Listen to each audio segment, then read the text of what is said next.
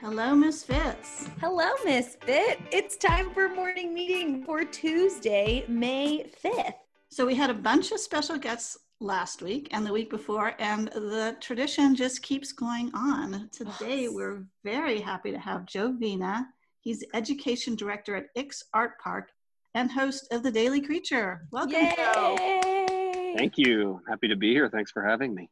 I have an animal joke just for you, Joe, because I was so inspired by all of your animal content. But first, I have to give the answer to our riddle from Friday. When the water comes down, I go up. My husband had a hilariously incorrect guess to this, but I won't share it online. But it fooled him. So, Miss Bit, did you get this one? When the water comes down, I go up. Well, I hope I would have, but I saw the answer. But it was inspired because there was some of this coming down on Friday, I believe. And I wonder if anyone used one of these. Water goes down, comes down, I go up. An umbrella. We got caught in the rain on a walk yesterday and did not have umbrellas. And I was like, where am I going? I'll just get wet. It's fine. It was actually kind of nice. So do you want to do the joke since you found it? Sure. So it is an animal theme because I was really feeling all the animal facts. What kind of music do rabbits like? I don't know. What kind of music do rabbits like? Joe, that was a very knowing giggle. Do you know this one? Is it cool? Is it okay to guess the joke punchline? Yeah, go for it. I would say hip hop. You're so right. Hip hop. Oh, that makes me feel great. I think it's the first time a guest has ever guessed the joke. That's so exciting. I feel a little bad guessing the punchline. I feel like that could be considered rude in certain circles. But you delivered it with great joy, so it was okay. Okay, good. Speaking of joy, do you have a bright spot? I do have a bright spot. I've noticed that I'm normally a sprinter. I have a million things going on at once, and I'm racing from one to the next and trying to fill my plate as much as possible. And we have entered a time where that is not a thing that you can do, really. And so it has taken some getting used to. But I was sitting around this weekend. I was working on a puzzle, listening to an audiobook. My husband was out in the garden, and I was just like, man, this is so nice. It was just slow, and there was nothing that I needed to do. And I understand that it's a great privilege that I have those moments and that I have those feelings, but just recognize that things were slow and how nice that was. And that little bright spot has really been carrying me, that appreciation of how slow things are and how that can be okay. Nice. How about you? So mine is from this weekend. I have had to become a barber, a hair cutter in my household for all of us. So I cut my bangs, and that's, pretty easy, but cutting my husband. It's not. As a person who has butchered my own bangs before, it is not easy. Okay, relative to cutting all of my husband's hair and all of my son's hair. Okay. And the first time I did my husband's, it wasn't a great job, but, it was okay. So I got my second, because it wasn't a great job. I think it was just a couple of weeks ago, so he needed another haircut already. Well, he's so tall, nobody could tell, I'm sure. So I watched a video this time, and I felt like a pro, and I did it, and I felt like it turned out really good. So I'm pretty proud of myself. Ooh, very nice. Now, my son's haircut didn't go as well, but I think that's because it was the first time with his hair. So, maybe the second time that'll go well too. New will warm up, that's all. Joe, did you have a bright spot you wanted to share? Sure, I could share a bright spot. A little bright, little dark, but mostly bright. I'll highlight the bright part. Yesterday, my son Henry, who is 3, he did a little face plant on the sidewalk and bumped a tooth. Yeah, so that's the darker part, A little scrape. He's a bruiser. He's a regular Bam Bam, so it wasn't too huge a deal. He's got quite the pain threshold. But we made a number of calls. Obviously, on a Sunday, there were no dentists, and in this time that we live in, you can't really get a hold of anyone that's not an emergency dentist anyway. We were having trouble kind of finding a solution, and my wife remembered that just down the street from us, not far at all, a couple of houses down across the street, is a orthodontist. I walked over. We don't know this family very well. They're lovely people. We see them walk by. We say hello. They have a nice dog. They have some nice kids. So I ran over with my slightly bloodied, tearful son and saw that one of their children was out in the yard playing. And I said, hey, is your mom here? I have a a dental issue I'd like her to look at. And this kiddo was a super good sport. And she said, hold on right there. I'll go and see. And my neighbor, who I won't say her name, but she very kindly threw on a mask and gloves, took a look at Henry's mouth. She advised us. She put us in touch with a pediatric dentist, and we're all set to get him taken care of tomorrow. But the sort of the brightest part of this bright spot is just that idea of running down the street in this very old-fashioned communal sort of way, and knocking on a door. I didn't knock on a door, but saying, can you help? My son has a bad tooth thing happening. He hit his face, and to get help like that, sort of family doctor style, was really interesting. Certainly not something that would have happened if we were not in this condition that we are in. And I'm fascinated by the amount of silver linings that this dark cloud tends to produce. Speaking of silver linings, what inspired you to start The Daily Creature? Because I feel like that's definitely a silver lining that has come out of all this. I came on as education director at Dick's Art Park shortly before the world changed. And we were basically looking for ways to represent our new and developing arts education programming through an online show, an online program of some kind, sharing art projects, animal anecdotes, facts, tutorials, and the like.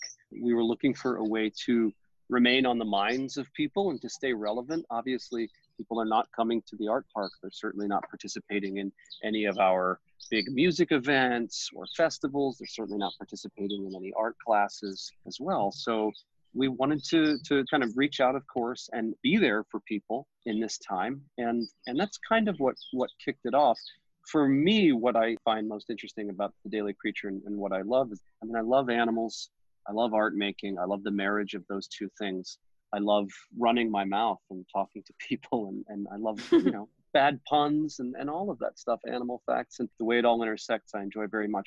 If you take anything away from Daily Creature, I would hope that you take away this idea of creativity as a saving grace that you can call on in these moments of isolation, quarantine. Creativity is so incredibly important. It's important when you're not stuck inside in quarantine. But I think that's really sort of the driving force behind it is to remember, if you're sitting at home, you're feeling bored, you're feeling down, you can draw it out, you can sculpt, you can take recycled materials around the house and put them together to create wonderful things. You can tell each other a story, you can put on a play, you can come up with a catchphrase, you can write a song.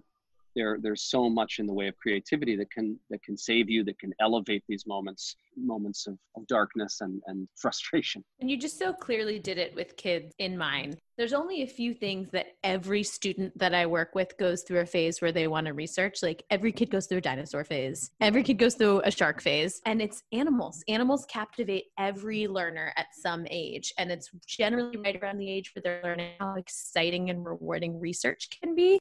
So as a librarian, I'm watching these videos and you're mentioning these facts and how much fun it is to learn about animals. And I was like giving my full librarian cheer, because research is fun when you're learning about something that you love. And so just giving kids this opportunity to research and make something based on animals, which they're already so interested in, it's just brilliant. I love the way that art making sort of forces is not the right word, but can suggest and really prompt kids to go further and look into things and find these details. If you decide that you're going to draw a picture of a sloth, well, you can go ahead and start drawing, but you can also grab some sloth references. And you're not operating in rights or wrongs necessarily. That's kind of what the art making does for it, right? It's about creative expression. But at the same time, allowing your work to be informed by concrete scientific references. I think that's a wonderful experience and a good sort of a creative muscle to build up. Some artists prefer never to look at anything and to simply be drawing and sculpting and writing completely from their minds. Others work only with reference. With the show, I try to kind of present both cases. It's wonderful to free draw and let your imagination go wild. And it's also wonderful to get a good shark book and open it up and start to take note of what are these little adaptations and differences between the shark's nose and the shark's fins and incorporate that into your artwork. I think with animals as well, I'm a huge animal lover. And I think we sort of have a set of animals that we really adore. And those are some of the animals I'm trying to feature, like the elephant, like the rat, like the cat. I mean, those are the first 3 that we did. We've completed the first season of The Daily Creature and ended up with 14 episodes within that season. We get to some aquatic creatures. We do the hippopotamus. We get around to mythological creatures as well. So we have a unicorn show and a dragon show. As we were talking about research and how much kids are naturally drawn to research when they're passionate about the subject, I wanted to share one resource in case a kid is inspired by your show and wants to dive further into their research. For listeners out there, your school might have access to a sort of research database that's useful. I know our school uses PebbleGo, so STAB listeners, if you want to hop onto PebbleGo. But National Geographic Kids is a website that's available to everybody. You don't have to sign in. You don't have to pay. And they have some really great animal resources you can go on. And I'm looking at the website right now. You can search by reptiles, amphibians, invertebrate, fish, mammals, prehistoric animals. And if you're curious about an animal, if the Daily Creature piques your interest, go with that research instinct, because the more you know, the smarter you are, and you can impress all of your friends with your animal facts. So we have National Geographic Kids linked in our resource page in case you want to dive a little deeper into any of the animals that Joe mentions on his show. That's awesome. Cool. Joe, we normally have a daily creative challenge, and so we figure you must have something on your channel that somebody could do. For sure. I'm going to give you a big sort of blanket creative challenge, which would be to seek out the Daily Creature. Again, I shot the 15th episode, and we're going to keep them coming. Perhaps not every day, maybe every other day. And you can certainly check our social media too for little one-off projects as well on our Instagram. But I would say the overall challenge, check out the Daily Creature, because the shows are full of challenges, fun little pop quizzes, and project. Hopefully the projects are clear enough that you can follow along at home. But it may just be fun to watch them a bit. And ideally it'll inspire you to make some creatures of your own. But yeah, that would be my challenge. Check out the Daily Creature and find all of the many challenges that exist within it. That's awesome. Will you tell our listeners what today's episode is about? Today's episode, I focused on the bear. I love bears, and I feel that the bear is one of those animals that we have very deeply in our heart. They're so much a part of our lives. And if you start to simply think about bear characters, for example, characters that appear on our cartoons, in literature, in movies, on television.